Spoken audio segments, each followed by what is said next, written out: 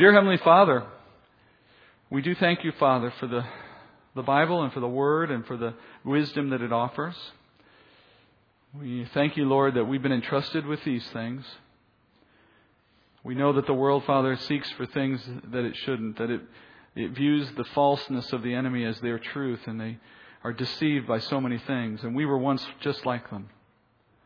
For many of us, Father, it is still a struggle every day to accept the things that are good and perfect and godly, and to reject the things that the enemy offers us in their place. Our flesh is ever present. Our flesh never stops in its attempt to pull us into sin, Father.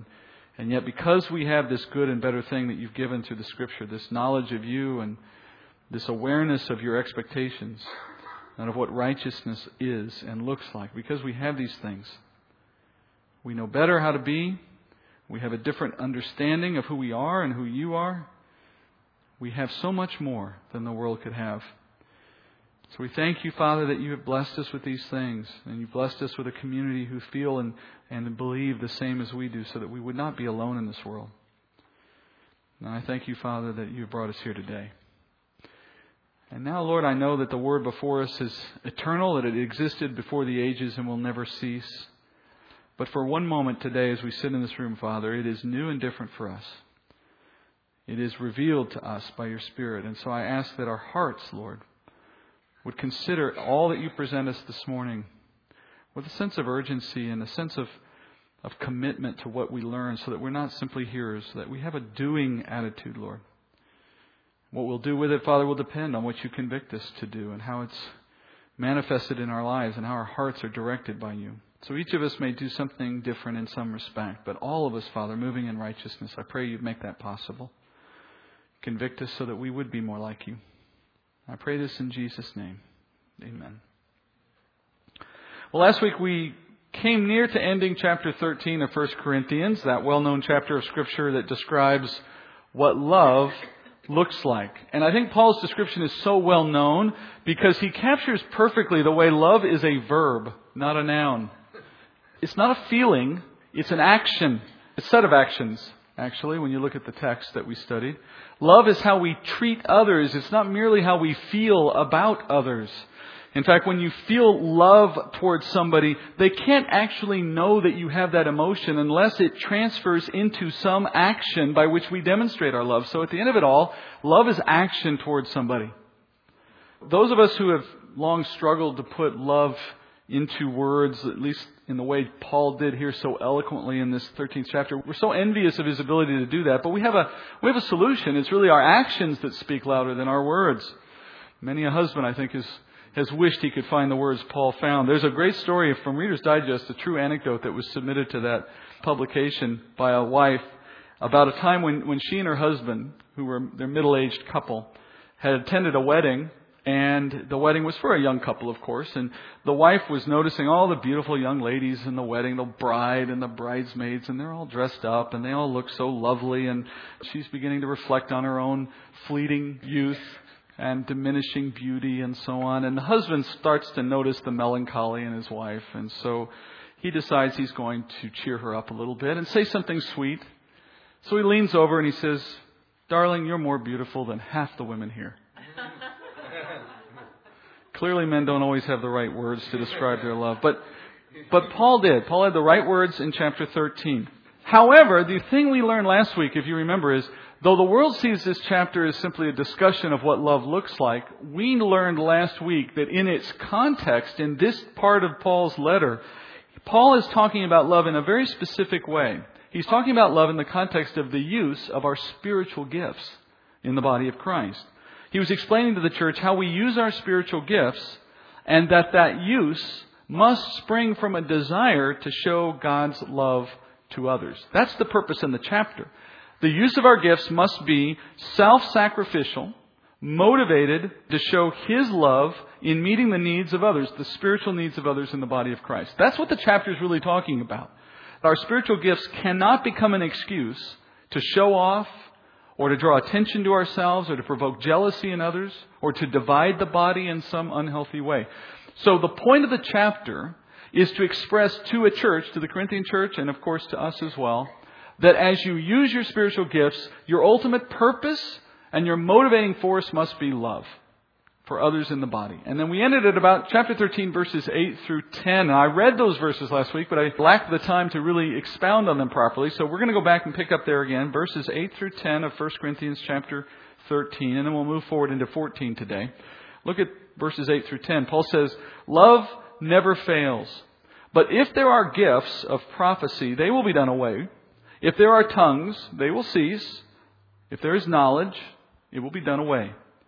For we know in part, and we prophesy in part. But when the perfect comes, the partial will be done away." So Paul summarized the list of characteristics in this chapter that he said defined love.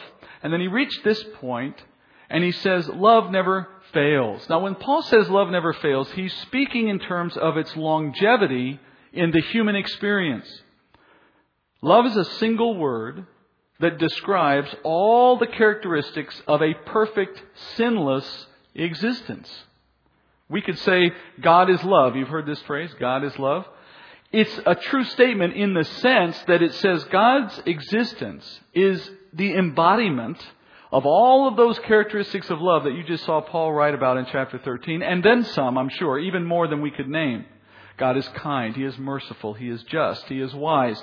Everything Paul wrote in his list are descriptions of the characteristics of perfection, sinlessness, which is love in that sense. The absence of any sin or malice or harm. So in that sense, Paul says, love never fails, speaking in eternal terms. Love will always be a part of our experience. In fact, once we reside in our glorified bodies, when we reach that point of our resurrection and we're living in the eternal body, in the glory of Christ, in the kingdom, in that future existence, we will finally and fully experience love in our person, in who we are. We will be sinless, and therefore every action we have will be in keeping with love. The list in 1 Corinthians 13 will no longer be an ideal. It will become our reality. It'll be an accurate description of every single person in this room who knows and follows Jesus Christ. Isn't that an amazing thing to consider? What today we know in a limited way, we will one day experience 24/7 because we are without sin. That's why Paul calls us even now to walk in the love that we have through the power of the Spirit and to set our minds on love in all that we do, because he says that is the ultimate place we will be. That is our future. That is our destiny. So in that sense, Paul is saying, love never fails. Love never ceases. It only grows, and it ultimately comes to its fulfillment in the kingdom. Now, on the other side, Paul says, by contrast, he says the spiritual gifts we have now, they will fail. Or another way to say it is, they will go away one day. Unlike love, spiritual gifts are temporary. They are a temporary feature of our present existence. One day, you will no longer have whatever spiritual gift you currently have today. Because why? One day, they'll no longer be needed. And that gets us to the purpose of gifts. Paul presents, and I want you to notice what he does here again. Once again, he presents us a list of gifts. A very short one this time, only 3. But once again, you can tell it's an example list. It's not meant to be all-inclusive. We get that. And Paul says the gift of prophecy will come to an end one day. As we defined prophecy in our earlier lesson, you remember we said that there's already been a partial cessation of prophecy. We don't have prophecy in the church today as it pertains to the revelation of Scripture. All Scripture is complete. The canon is now closed. So there's no one walking around the world today giving us new Scripture. And in that sense, that aspect of prophecy has ceased, certainly. But then, as we said, there are some ways in which you can define the word prophecy where you would still see the gift at work in a different sense. So Paul says there will be a day in the future in which all forms of prophecy cease. Even if you accept that some still exist today, they'll all be gone. And likewise, he says the gifts of tongues and the gift of knowledge, they someday will cease as well. I want you to notice once more, Paul includes the gift of tongues in this list. Like I said last week, every time Paul gives a list of gifts at any stage of this discussion through chapters 12 through 14, there's only one gift that shows up in every single list. Tongues. And we've said already, this is reflecting that Paul's focus in this discussion concerns tongues. that the reason this whole topic showed up in the letter is because he heard something from Chloe about what was happening in this church, which concerned him, and he's now launched onto this 3-chapter session to correct them on their use of gifts. But the thing that's at the center of all of this is their inappropriate use of the gift of tongues, which we'll see more in a minute. But back to the point, Paul says one day prophecy will cease, one day gifts of tongues will cease, one day gifts of knowledge will cease. Now, some interpreters have looked at this particular passage and suggested that what Paul was speaking about was the near-term cessation of certain gifts. That they say Paul was speaking here about the end of prophecy and the end of tongues at the end of the apostolic age, not at the end of our current age. Now, it may be true that some gifts have ceased, at least in part, like I mentioned prophecy, for example. But the text does not support a general cessationist view. There are still, as I said, some forms of prophecy at work. But even if you dispute that, there are certainly gifts of knowledge or discernment still present in the church. And there's no word in Scripture that says those have ceased. And even the gift of tongues has a certain purpose during this age, which we'll learn more about in chapter 14. So contextually, if you want to interpret Paul's examples here of cessation as speaking of this current age, it won't work because some of these gifts still exist. On the other hand, when you see it as an eternal conversation, you have the right perspective to understand his words. He's saying that in the kingdom age, once you and I are in our resurrected, glorified bodies, these gifts will no longer exist. Why do the gifts end when we reach the kingdom? The answer is because they fulfilled their purpose as we reach the kingdom. And their purpose, as Paul has described it, is to reflect the love of God into the church. So once we have reached our glorified state, we no longer have need for spiritual gifts because at that point we will know the love of God perfectly. We will be perfect.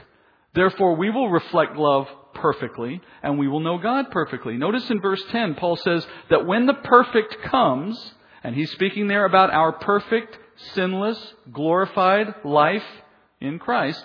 When that perfect comes, he says we will put away the partial. And he's speaking here to partial forms of love. Today in the body of Christ, we show love within this body through the effective use of our spiritual gifts when I use them for their purpose, that is of loving someone else in the body, loving a brother or sister in the body through the use of my gift. I am manifesting a portion of God's love into their life. But it's only a portion of God's love. Think of it as a coming attraction, a preview of what it will be like to live in perfect harmony with God, in sinless living with God. But obviously, once I've moved into that sinless perfection of the kingdom, I no longer need my brothers or sisters in the Lord to minister to me through some gifting whose purpose in the beginning was just to manifest some slice of God's love. I don't need that partial when I've come into the fullness of what I have in perfection. Look what Paul says next in verse 9. He says, we don't need these crutches any longer once we've been moved into our perfect state. He says in verse 9, for we know in part, and we prophesy in part, but when the perfect comes, the partial will be done away. When I was a child, I used to speak like a child, think like a child, reason like a child. When I became a man, I did away with childish things. For now we see in a mirror dimly, but then face to face. Now I know in part, but then I will know fully, just as I also have been fully known. But now faith, hope, love abide in these three. But the greatest of these is love. Today, when someone serves in their spiritual gift, whether it's of knowledge, let's say, or prophecy, the examples Paul used, when that person ministers to us with that gift, you're receiving a small taste of what life in the kingdom will be like. Or we could use the example of the gift of prayer. I love the example of the gift of prayer. When prayer takes place through someone who's gifted in that particular gift, we see almost perfect communication with God. Where I might pray in fits and spurts and with varying degrees of success, and it's a chore and it doesn't always seem to work, someone else with a gift of prayer seems to find it no burden at all. They do it almost instinctively. And to know that it's truly a gift, I watch the result of their prayer appearing to be much more impressive than mine. They seem to get whatever they pray for. It's like they're always in the will of God with their prayer life. And so perhaps they are. That's the gifting of it. They seem to be able to communicate with God perfectly, at least to a limited degree.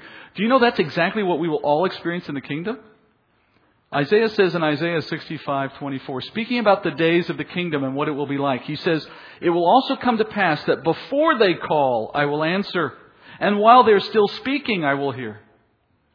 You and I have each been given some small portion of what it will be like to have no barriers of sin in our relationship to each other or with God. In perfect love, in other words. We have a small taste of it here. As it's applied in the body properly, we're getting that chance to sense a little bit of what that kingdom future is like.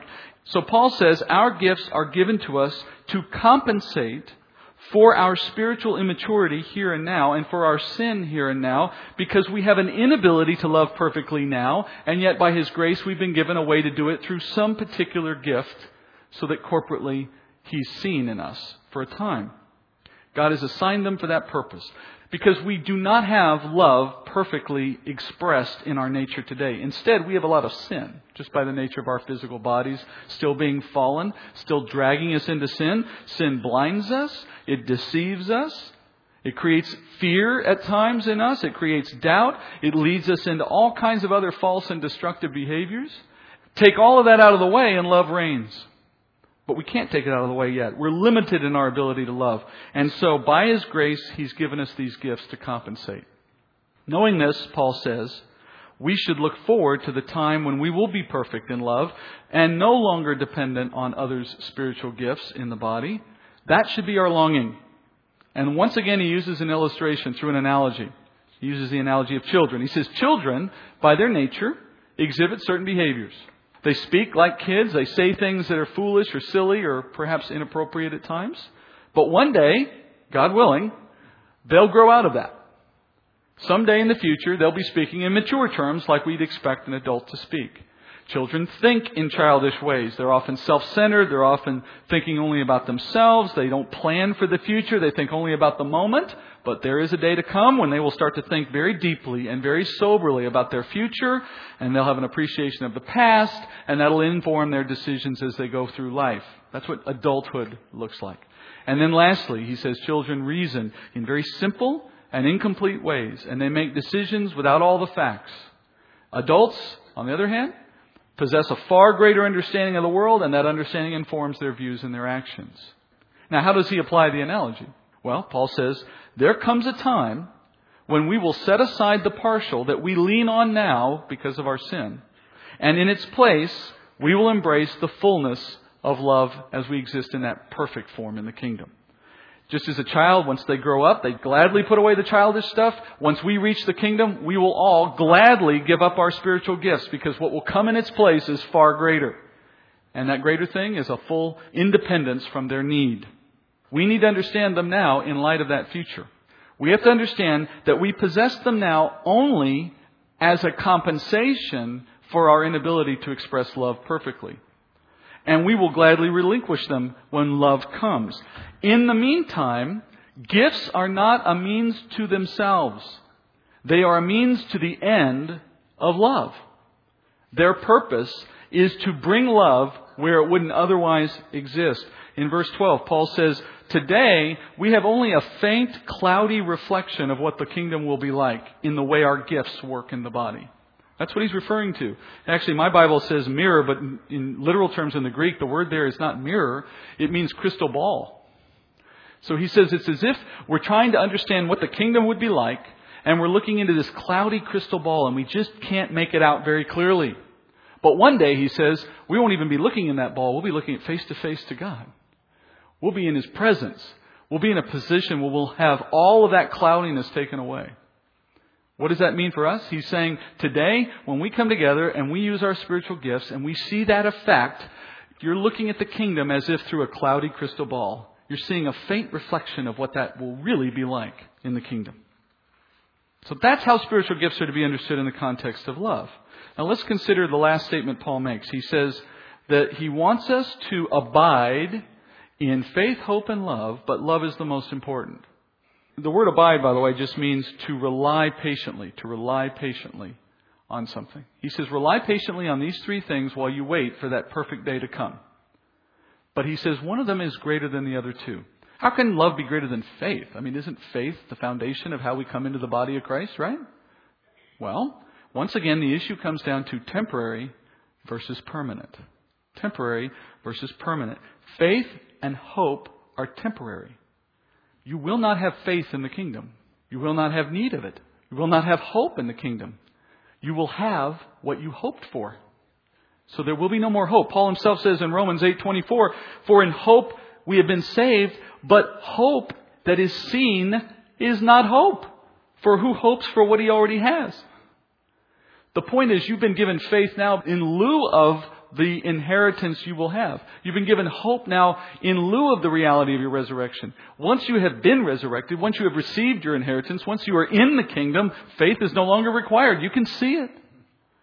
But love never goes away.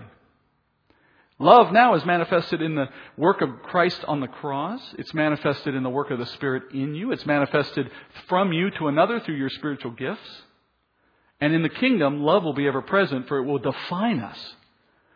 It is God's definition. It will become ours as well, in the sense that our perfection will take away any non-loving characteristics. Let me summarize what he said in this chapter very quickly. He says, spiritual gifts are given to manifest love from God to the church. God assigns us these gifts to compensate for our sinful weaknesses. We may experience through them a small measure of the love that we're going to know in the kingdom. Therefore, we have to use our gifts in light of that purpose. We have to use them to fulfill their purpose. Spiritual gifts and faith and hope, all of these things have a purpose for a time, but it's only love that reigns forever. So our goal is not gifts, our goal is love. Our focus is not the gifts, our focus is in how they magnify love. That's essential. Because it means there are times when it's best to put my gift away rather than to use it. There's times when I want to magnify someone else's gift, not my own, if love is my concern. So now that's how we end this chapter. Now as we go into the next chapter, we really dial up the correction. And I remember I said chapter 13 was a chapter on correction. It's a very muted one. It's gentle chastising of the church. It's Paul pointing out to them where their heart should be.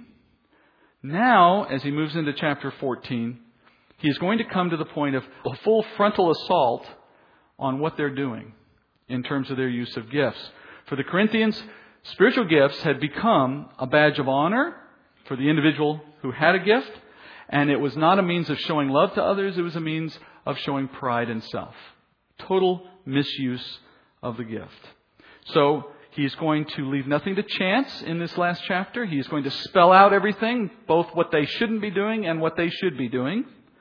And there's a little irony to be found in this chapter, because much of what Paul writes in chapter 14 has been twisted over the decades and the last century by certain people in the church to justify carrying on the very practices that Paul condemns in this chapter. It's quite ironic. Let's look at the chapter starting in verses 1 through 4.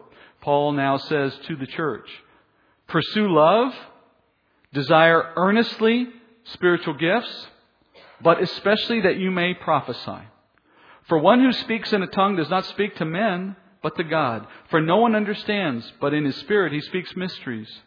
But one who prophesies speaks to men for edification and exhortation and consolation. One who speaks in a tongue edifies himself, but one who prophesies edifies the church.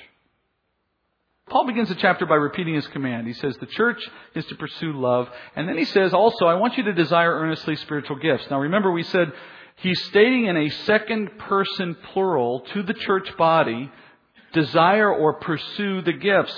Y'all do this. Remember second person plural? So what Paul is saying is that the church as a whole should wish to see certain greater gifts expressed more often than the lesser gifts. It's not about a personal pursuit, it's about a corporate pursuit. And you notice as he says it here in verse 1, he says, especially that you would desire prophecy. Now remember the list we looked at in chapter 12. What was the highest order gift in that list? It was the apostolic gift, right? Prophecy was number 2. Why does he skip the highest gift when he says to the church, go pursue the greatest gift? He says, go pursue prophecy. Why didn't he say the apostolic gift? Well, it would make sense that he would skip that gift and go to number 2, because in Paul's absence, and he's absent, he's writing to this church from another city. In his absence, there is no apostolic gift in the church. There was no apostle in Corinth. If there's no apostle, you can't pursue that gift. Paul knows that, so he jumps to number 2, which is the only one that would make sense to this church under these circumstances. He tells them, pursue the prophetic gift. Because why? It's the greatest gift in the church. So in pursuing love, remember that's the goal. In pursuing love, he says to the church, you should desire to see the highest priority gift expressed in your body, in your church body, before any other gift is expressed. But then notice, he contrasts that prophecy with seeking the gift of tongues, which we know is the lowest gift on that list. Remember, the last one in line were the gifts of tongues. So why does he jump from the highest to the lowest? Why does he say, pursue this rather than this? Well, he's making a contrast, right? He's trying to take their attention off the back of the list, and he's moving their attention to the front of the list. He's saying, stop playing around at the bottom, come to the top where all the value is. Paul wants the church to move away from what is less valuable to what is more valuable. And I want you to consider this. Remember, the purpose of the gift is love of God represented in the body. Then we can safely assume that these gifts are rank ordered from highest to lowest on the basis of their propensity to create love in the body. That the higher order gifts are higher because they promote more love than the lower gifts do. For example, the revelation of God in prophecy is far more powerful in its ability to promote love within the body than is the gift of speaking in a foreign tongue. And now I've mentioned the gift of tongues on numerous occasions as Paul has brought it up. But if you remember back in chapter 12, I deferred discussing it or even defining it very well because I said we would get back to it. Well, here we are. So let's take a moment to understand and define what is speaking in tongues, biblically speaking. Because Paul now is about to make that the focus of the rest of this chapter.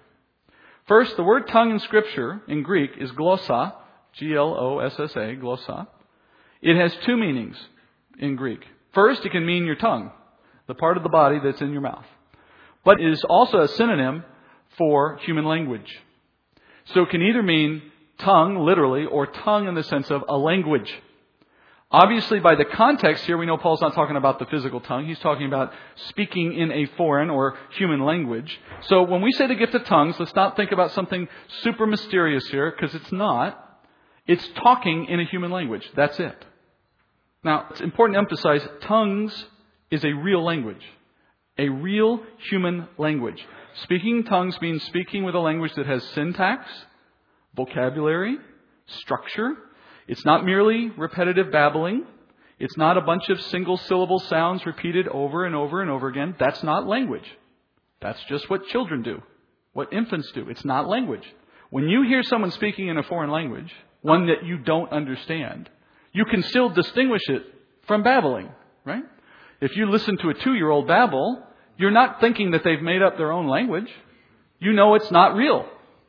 They may have some thought in their head when they say it, but they have no way to communicate it because it's not a structured language. Similarly, when you hear someone speaking in Chinese, you may not follow what they're saying, but it's clearly got structure and complexity to it. The ear can tell the difference.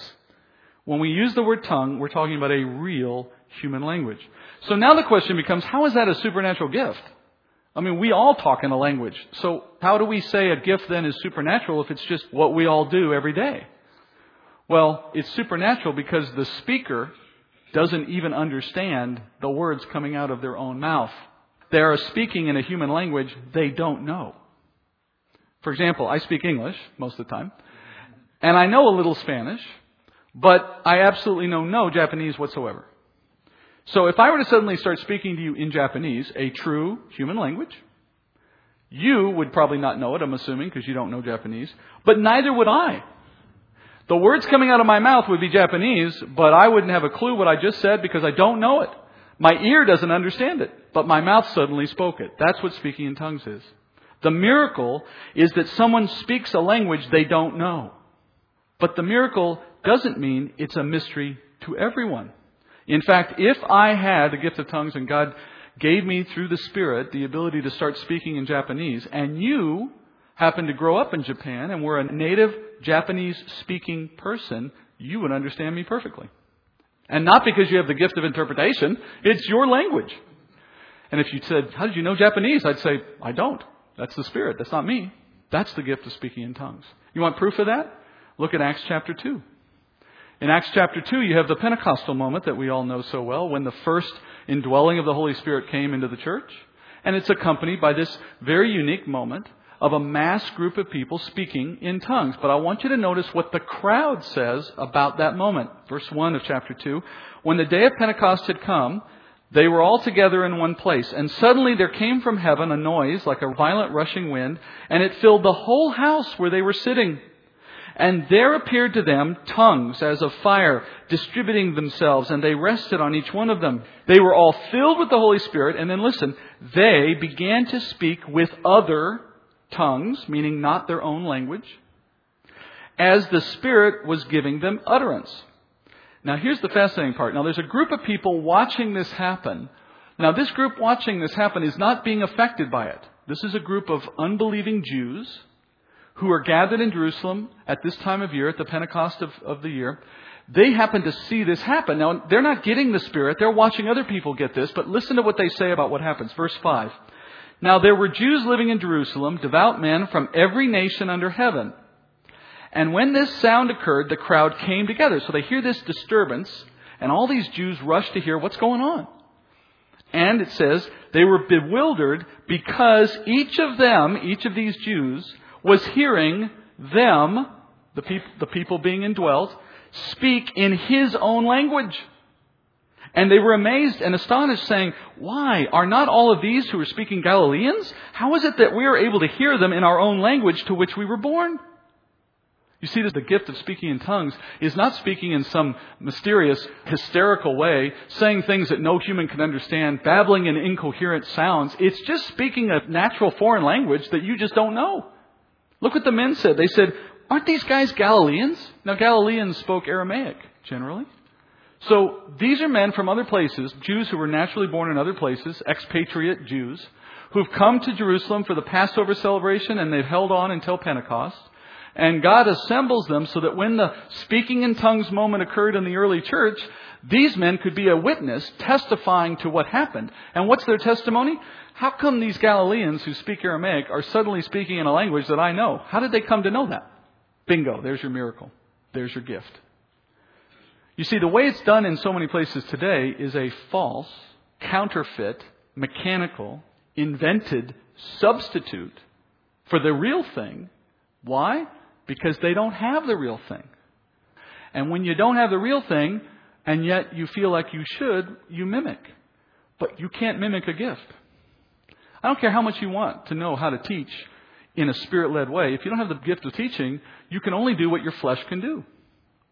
If you don't have the gift of prayer, you can only do what your flesh can do. If you don't have the gift of service, you can only do what your flesh can do. You can mimic to a point, but then what's going to be different between you and the one who has the gift is all the difference. It's going to show the reality of God at work versus what men can do in their own power. What can you do with language? If you don't know Japanese, you can't fake it any more than blah, blah, blah, blah, blah, blah, blah, blah, blah. That's not Japanese. I don't care what he thinks. That's just babbling. It's just that simple. It's just that unfortunate. And there's proof in Scripture that what tongues is about is something beyond what it's become in the world we see so often today. Now, am I saying tongues can never happen?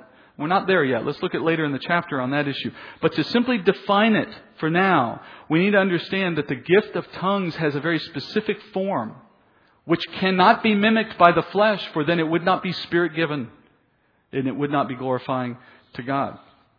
So now the question remains, how does anyone benefit spiritually from this kind of a gift existing in the body of Christ? How does it benefit me spiritually if someone else can suddenly speak in a foreign language that they don't understand?